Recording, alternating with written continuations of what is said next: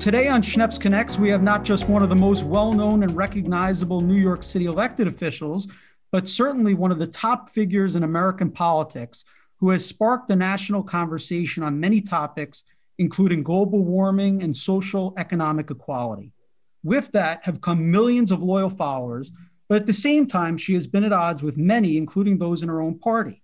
She identifies as a socialist Democrat, and I know the word socialist can be scary to some, so I'm really happy to have with us U.S. Congress member Alexandria Ocasio-Cortez, who serves the 14th Congressional District, encompassing parts of Queens and the Bronx, on the show today to discuss what she stands for, her story growing up here in New York City, how she got to where she is, and what her goals are for the future.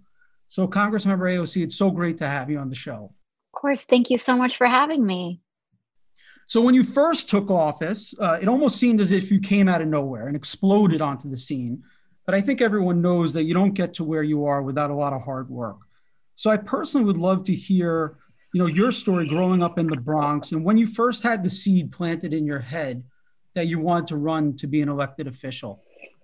Yeah, my family goes back my family goes back in the Bronx 3 generations. We're originally from Puerto Rico, but my grandmother moved here in the 50s. My dad was born in the South Bronx when the Bronx was burning. And, he saw all these buildings coming down in this really tumultuous time for our borough. And when he was 6 years old, he always told me when he was 6 years old, that's when he decided that he wanted to be an architect. He wanted to help be one of the people that helps build the buildings back up that he saw really, getting burned down when he was a kid. And so I grew up, around that sort of ethos. And my dad grew up in the South Bronx. He went to New York City public schools. He became an architect and he decided to set up a small shop in the Bronx, and he helped small businesses, and he helped lots of folks just be able to build out and build buildings, either homes here or elsewhere. And I was born in Parkchester, in the Parkchester area of the Bronx, and he married my mom, who was actually from Puerto Rico. She was like 19 when they met, and they were about, she was 23 when they got married, and then they got married in Puerto Rico, and then they both moved back here to the Bronx. And I was born a couple years later in Parkchester. And very early on, my parents just got really worried about the educational inequities. This was the late 80s and early 90s, when schools were just in a completely different situation than they are even now. The dropout rates were astronomical. My mom was really concerned. And so, they saved up kind of a ton of money. Well, they didn't save up a ton. My whole family pitched in a ton for them at the time, I should say.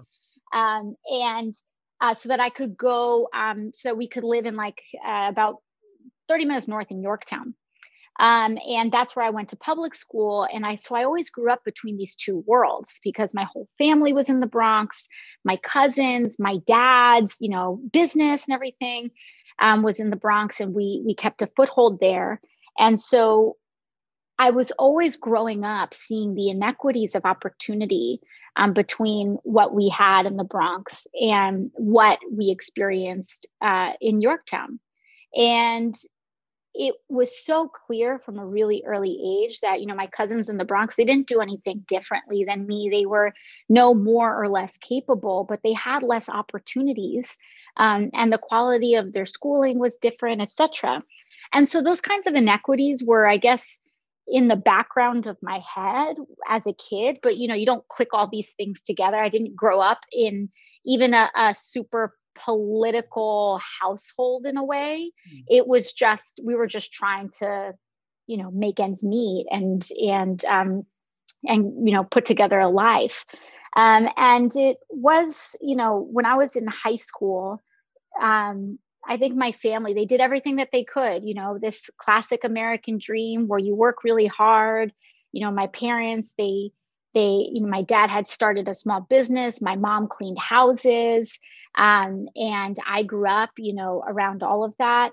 And when I was in high school, my dad was diagnosed with lung cancer. And, you know, to see how you can do everything right, you know, you can follow the whole script, you can save your money, you can start a business, you can do all of this stuff. But how you can have just this tremendous life event and have it almost negate all of that really shows how there's just some very deep structural issues that we have. But I went to college. You know, I did what I could to excel there. My father passed away when I was in college.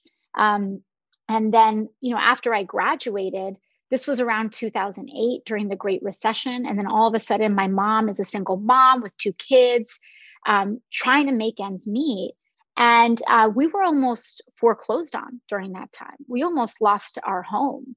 And I think that that whole time was just extreme. You know, those moments of crises, they're so stressful, but they're also, in a way, extremely clarifying because it just went to show like how deeply so many of our systems are so broken.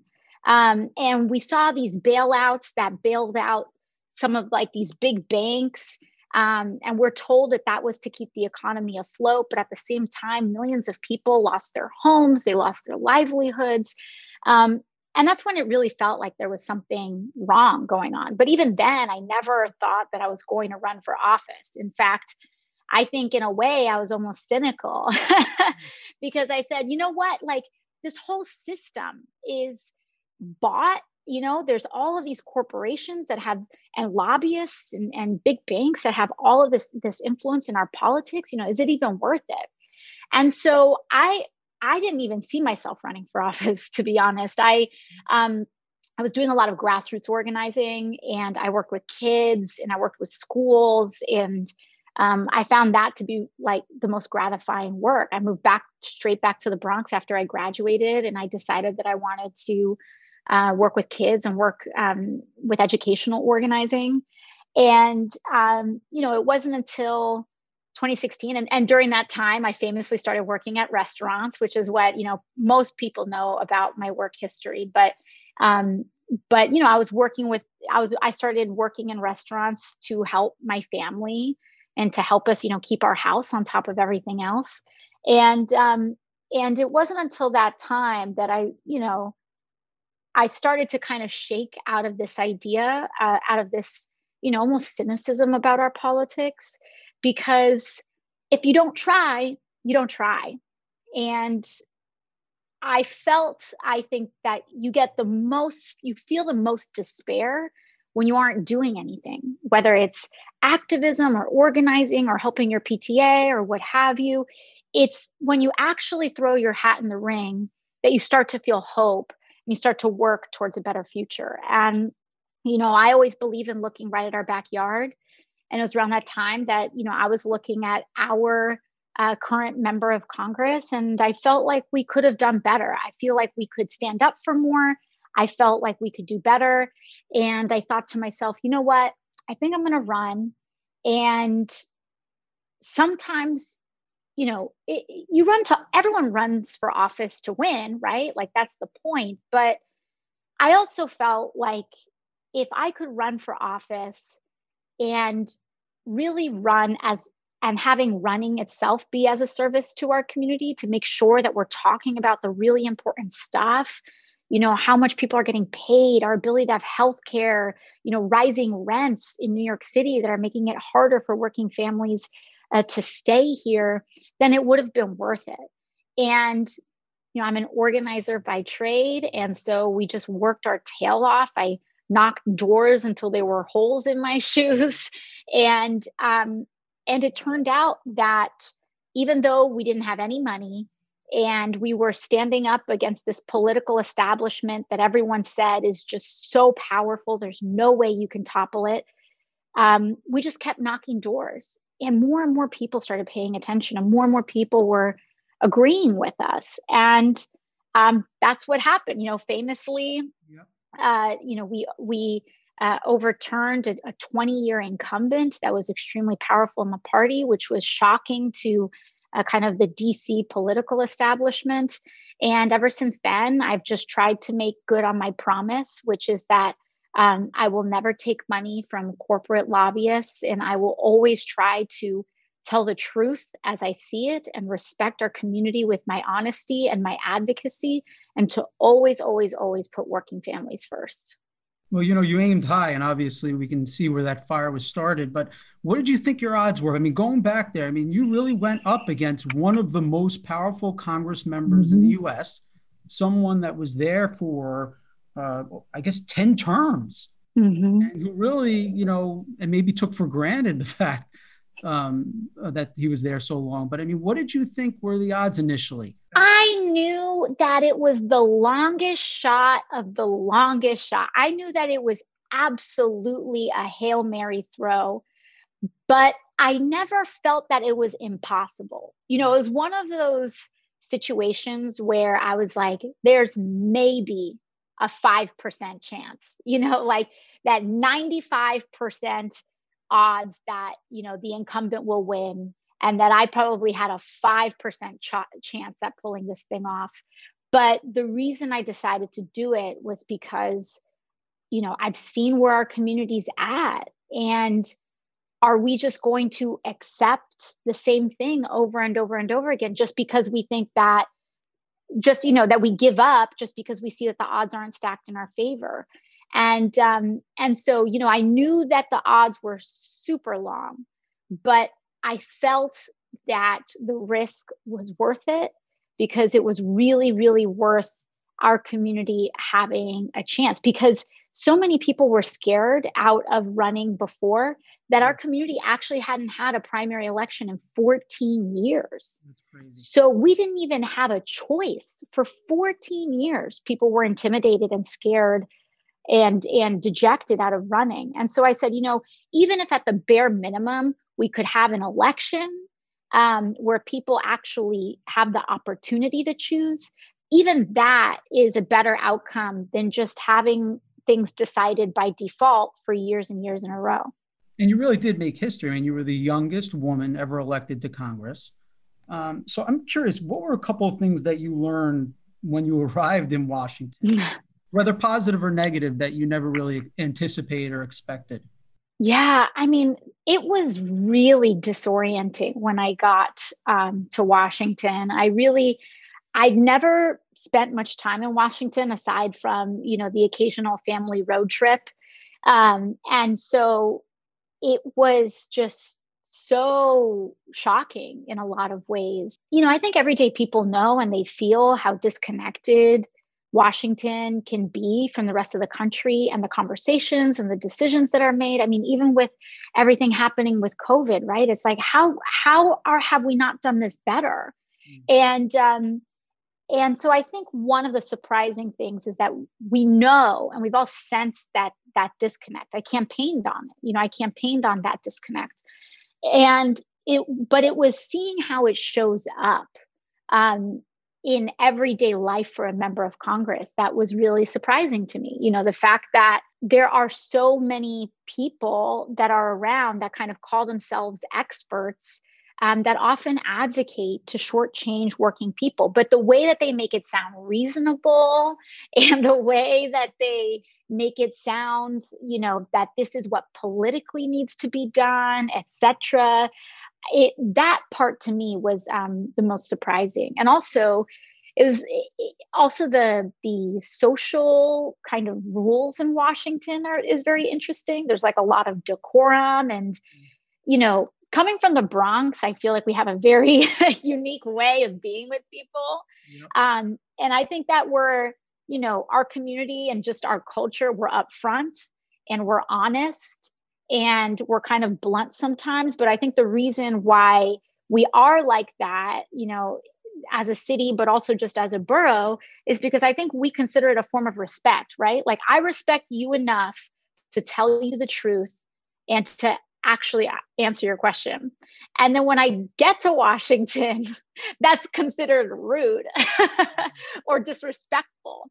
And so that's something that, I think I also have to that I continue to have to navigate because I rarely do things with the intent of being disrespectful, but sometimes people read that honesty. If someone asks me a question, if a journalist like yourself asks me a question, I'm going to answer it, and I'm not going to dance around it, and I'm not going to try to give you a political answer. But the reason I think you see a lot of politicians doing that is because the actual culture inside Washington penalizes you for that kind of blunt honesty sometimes. Well, I want to talk to you a little bit about social media because I'm in media and I know it's been a blessing and a curse. And it Yeah. certainly has changed politics. I think, particularly the way that politicians as yourself and others are able to communicate directly with their constituency. But I mean, you have a megaphone, right? I think you have over 20 million social media followers. So with one post, you literally reach more people than national evening news. And that's really dramatic when you think about it. So I'd love your, feedback and input in terms of how it's given you the ability to further your message and really how it's changed politics for the better and or worse. Yeah, exactly. I think you're absolutely spot on when you talk about it being both a blessing and a curse. The blessing of it is that, in a lot of ways, social media has taken away the gatekeepers that have historically, not just in journalism, but power gatekeepers, etc., that have prevented important information from getting out to the public. And now with social media, people are able to share information. And also sometimes as an elected official, if you feel, oftentimes, I do feel like news coverage is designed, especially not even local news, but the big, TV news is centered on conflict, right? And so you may just want to say something to say, hey, we need healthcare. And then the headline is always like, this person is fighting against that person over XYZ. And so the blessing of social media is that it does let me speak directly and be able to speak directly to our community and to our constituents, but they're not a replacement for one another, right? And I think that is sometimes where the curse comes into play, where people think that social media is a replacement for journalism, and they aren't a replacement for each other. They're two different things. Journalists can fact check, and they can really see if a statement is true or false. And a publication, publications have editorial standards where they won't publish things if they are just patently false. If I say that the sky is green, I have the right to say the sky is green. I can go on Twitter and say the sky is green, but that doesn't mean that that a journalist or a news outlet can't check that fact and say, she's incorrect. And so I think that is the blessing and it is the curse. It's also a blessing because from an organizing perspective, it's been such a powerful tool to organize.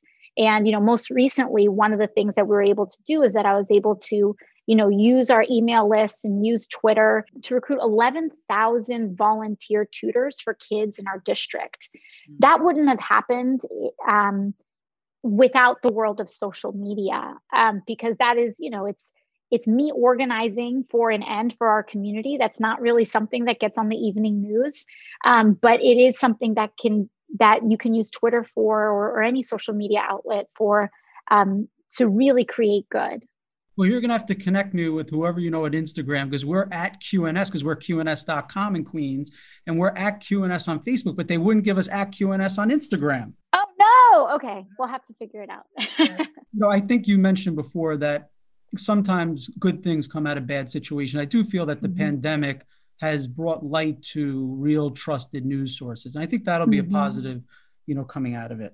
One of the things I really want to understand better, and I think a lot of people in your district would like to understand better, is just as a democratic socialist, if you could explain what that stance means in terms of capitalism, in terms of corporations, and really small business, private enterprise in our district and across the country, and what you believe the government's role should be when it comes to private business or small business or large business.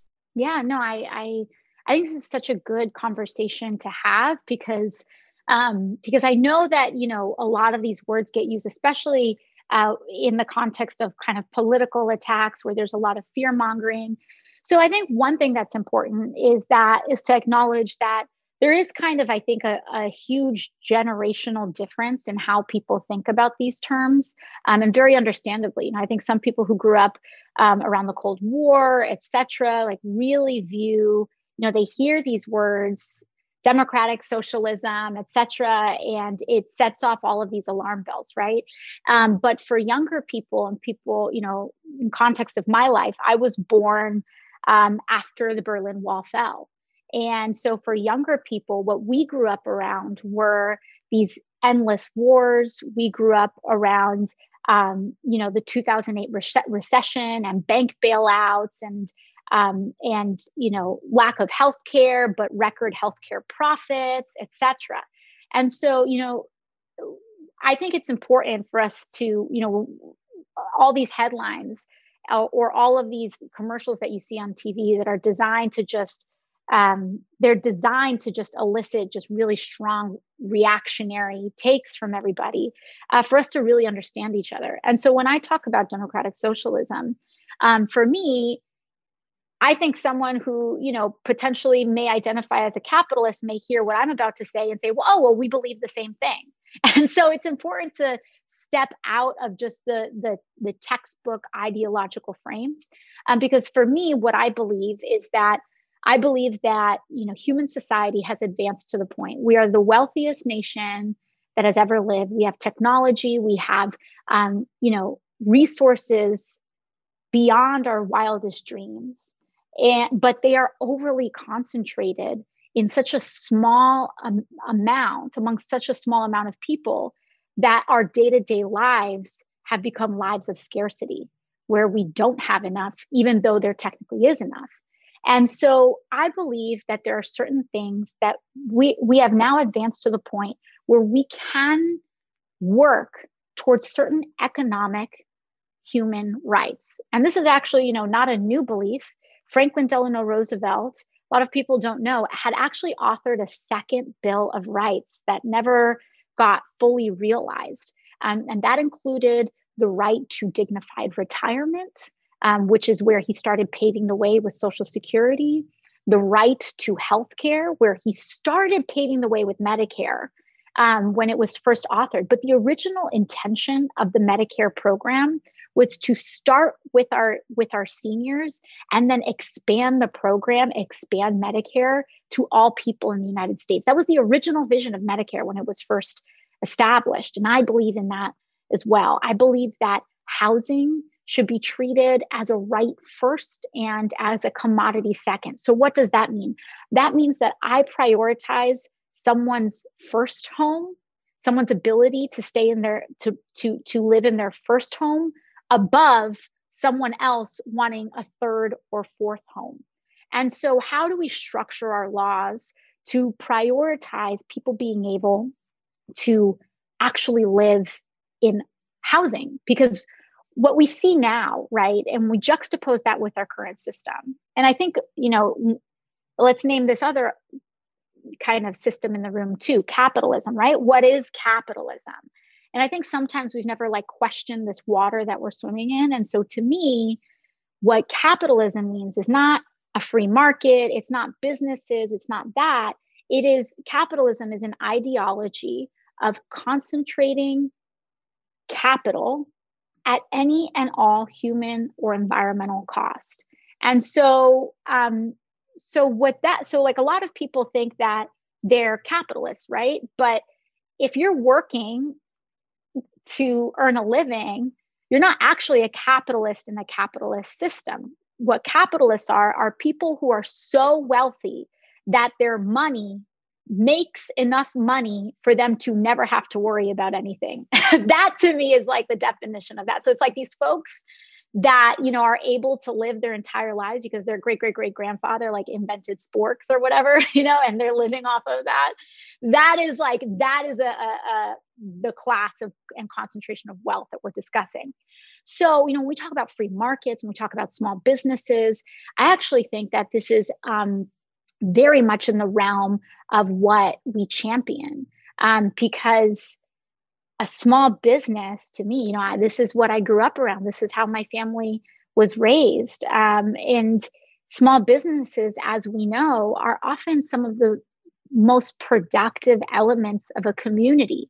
And if someone asks me, what would I rather have in our backyard, a local business or a Walmart, I'm going to pick those 5, 10 businesses every single time, because we know that they actually support families to have a real living, not just being paid extremely low wages, that they contribute back to their communities. They're always showing up and sponsoring soccer teams and food drives and things like that, that there are benefits to small businesses that sometimes don't always show up on paper when compared to the big box folks.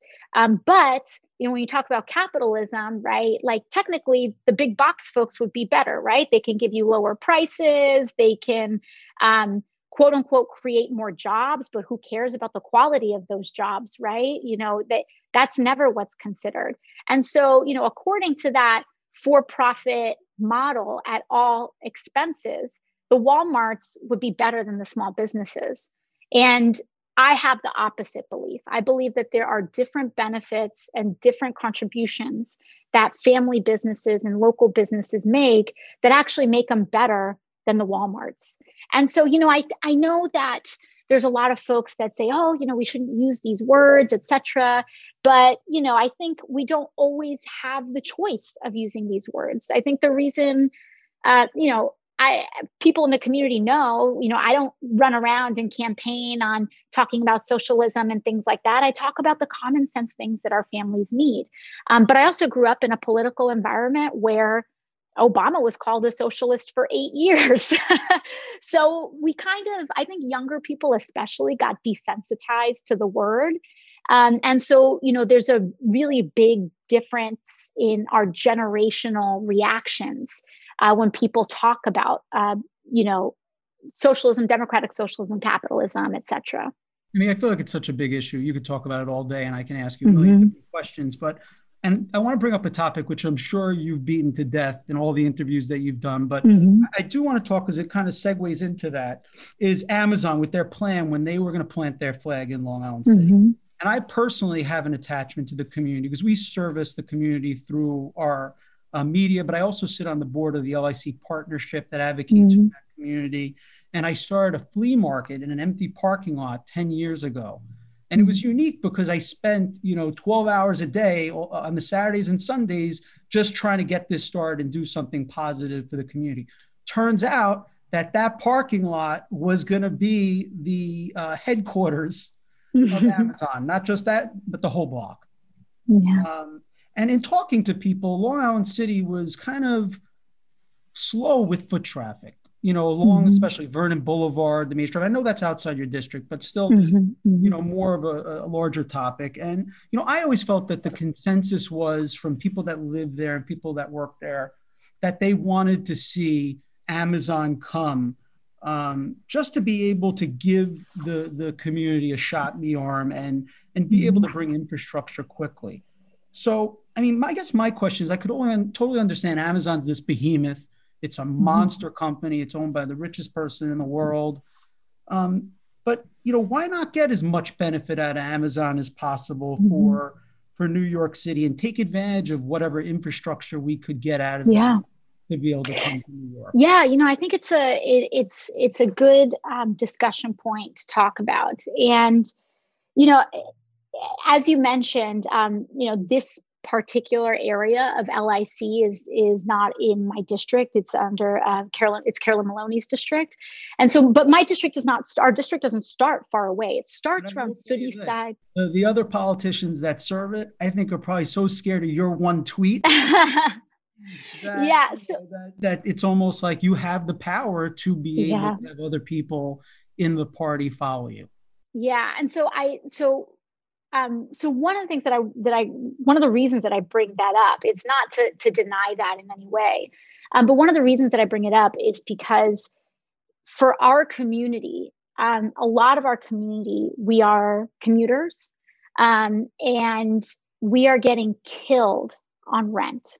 Just our ability to even stay living in New York City is just I mean, everyone can tell you, even before the pandemic, we've all been getting pushed out by skyrocketing rents from just this, continuous like real estate speculation. And so when it comes to Amazon, there's a couple of things. One is that, my issue, which has continued to be my issue, is that we have endless amounts of money whenever we want to talk about giving the wealthiest companies and people tax breaks and giveaways and things like that. And this wasn't just a tax break for Amazon. People say, oh, you don't understand the structure of the tax break. No, we were actually physically giving money up front to build Amazon's campus for them. And while also giving them tax subsidies, the company tax subsidies, so that their tax dollars wouldn't go back to actually investing in the infrastructure that everyday people use, the subways, etc. Now, that being said, it was the subsidy that I was in main opposition to. And so when we actually come across on the other part of the line, the thing that people don't talk about is that Amazon ended up bringing those jobs here. They did it without the subsidy, though. So they've been hiring. They have been bringing these folks on. But also, when we talk about these jobs that they were promising, my huge concern is that the deal that was on paper, right? When we actually look at the deal that was on paper, there was no enforcement mechanism. And I was afraid, and it looks like, that they were selling false promises, that these jobs that they were promising weren't actually going to come. And what they were going to do, and what this deal was set up to do, was for them to take a bunch of public money and not deliver on their end of the deal. And what we actually see with Amazon HQ2, because they tried to go with two. So there was one that they had proposed here, and then there was another that they proposed here in Virginia, ironically, not far from where I live, not far from where I stay, rather, when I come down to DC and do votes. And what we saw is almost like a natural experiment.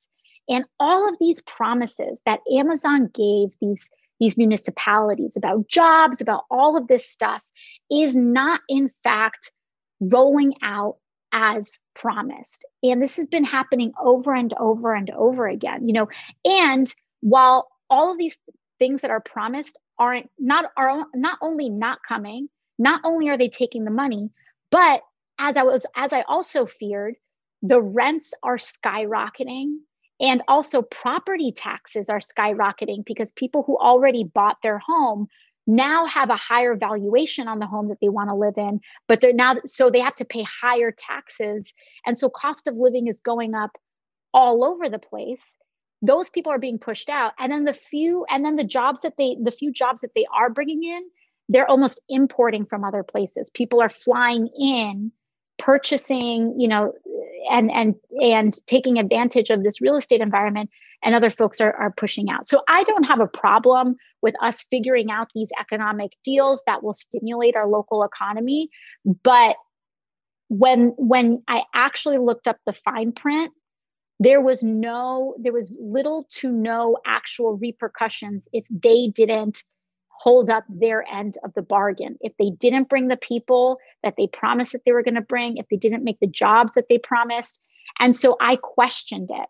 And what I found very fascinating was that I came out against the deal as it was structured. The terms, I looked at it, I consider myself, my job is to make sure that we protect our community and that we actually hold people accountable and deliver on the promises that they say that they're going to deliver. So that deal, as it was structured, I said, this isn't a good deal for the people. It's not structured to hold them accountable if they don't hold up their end of the bargain, but we have to get our money out the door. And so when that happened, I said, I don't like the deal as it's structured. And then what Amazon did was not say, let's bring everyone to the table. let's negotiate, let's do this thing. They said no. They said it's either our way or the highway. And instead of negotiating, instead of implementing, instead of making sure that they are, coming to terms and working with the community and working with small businesses and things like that, they just said, if we don't get everything we want, then we're not going to do anything. And then they're going to finance a multi-million-dollar campaign. They're going to put billboards about me up in Times Square and all this stuff to attack the politicians that stood up for their communities. But, when I look back at it, there are just some moments where sometimes the right thing to do is not always the popular thing to do. And the popular thing to do is not always the right thing to do.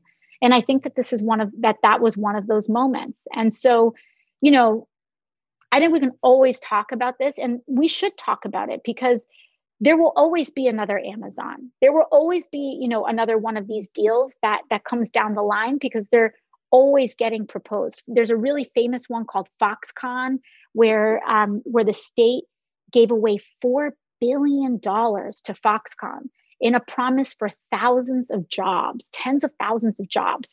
Foxconn took the money, they built their headquarters, and never brought the jobs. And so the public was out $4 billion and had nothing to show for it. And so we need to have real conversations about how we structure these things in a way that actually deliver, and don't just promise on delivering, but have it actually in the fine print and in the legal ramifications of the deal. So any regrets or thought, knowing now that we have a pandemic and there's so much job loss, or do you still kind of stand behind the position?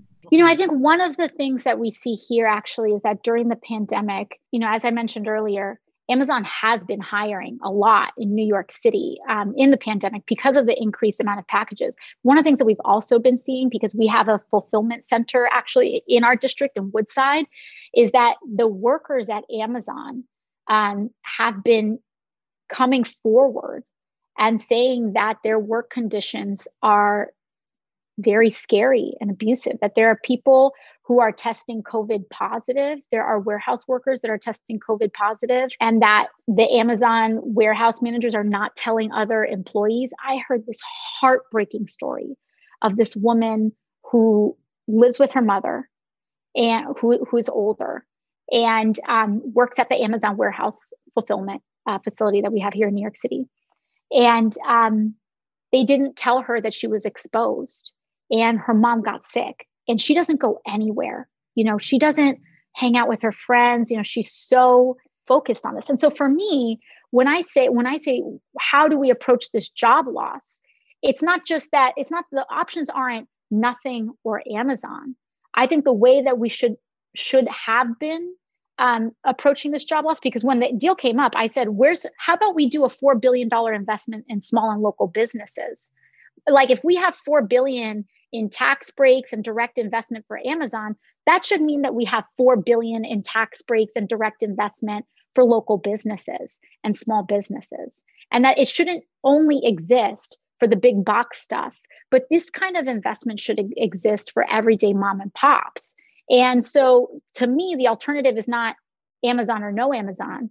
The alternative is, what situation would we be in if we actually invested billions of dollars in sustaining, protecting, and investing in small businesses and local infrastructure? And in that world, I think we're much, much better off, which is why we continue to fight the way that we're fighting. And in the short term, making sure that we're going to get, I've been fighting for extensions on PPP, which hopefully, knock on wood, it looks like we're going to have a deal announced in the next 24 hours. And it looks like we're going to get PPP. And that's to hold us over till January 20th. And then in January 20th, when we have a new president, that we go even bigger and bolder on family and small locally owned businesses. I have so many more questions to ask you whether your time is coming to here. So I really want to touch base on the local district. So talk to me about what you're most proud of in terms of accomplishments for your district and what you see for the year ahead for the district. Yeah, well, I think it's hard to pick what I'm most proud of. I think that because there's legislative accomplishments, which are really great and important. We were able to successfully shift millions of dollars into opioid relief and kind of addiction counseling programs for our community and communities like ours across the country, which is, just a huge crisis that isn't discussed enough. And I'm really proud of our work to be able to do that. But, I think really one of the things that I'm proud of has been our COVID response. Our community was the epicenter of the epicenter. We were the hardest hit in the country.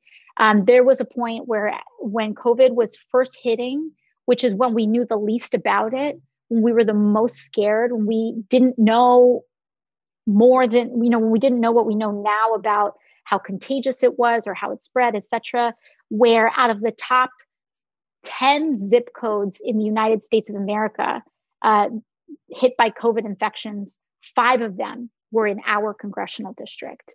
East Elmhurst, Park Chester, Allerton, Jackson Heights. And I am so proud of how we were able to organize our community. We issued a call to action. I don't say me because this was everybody, but we were able to help coordinate and facilitate, personally fundraising $1 million that went straight to food pantries and direct relief for families here in our communities, that we organized a rapid response check-in program, organized over 200,000 community check-in calls.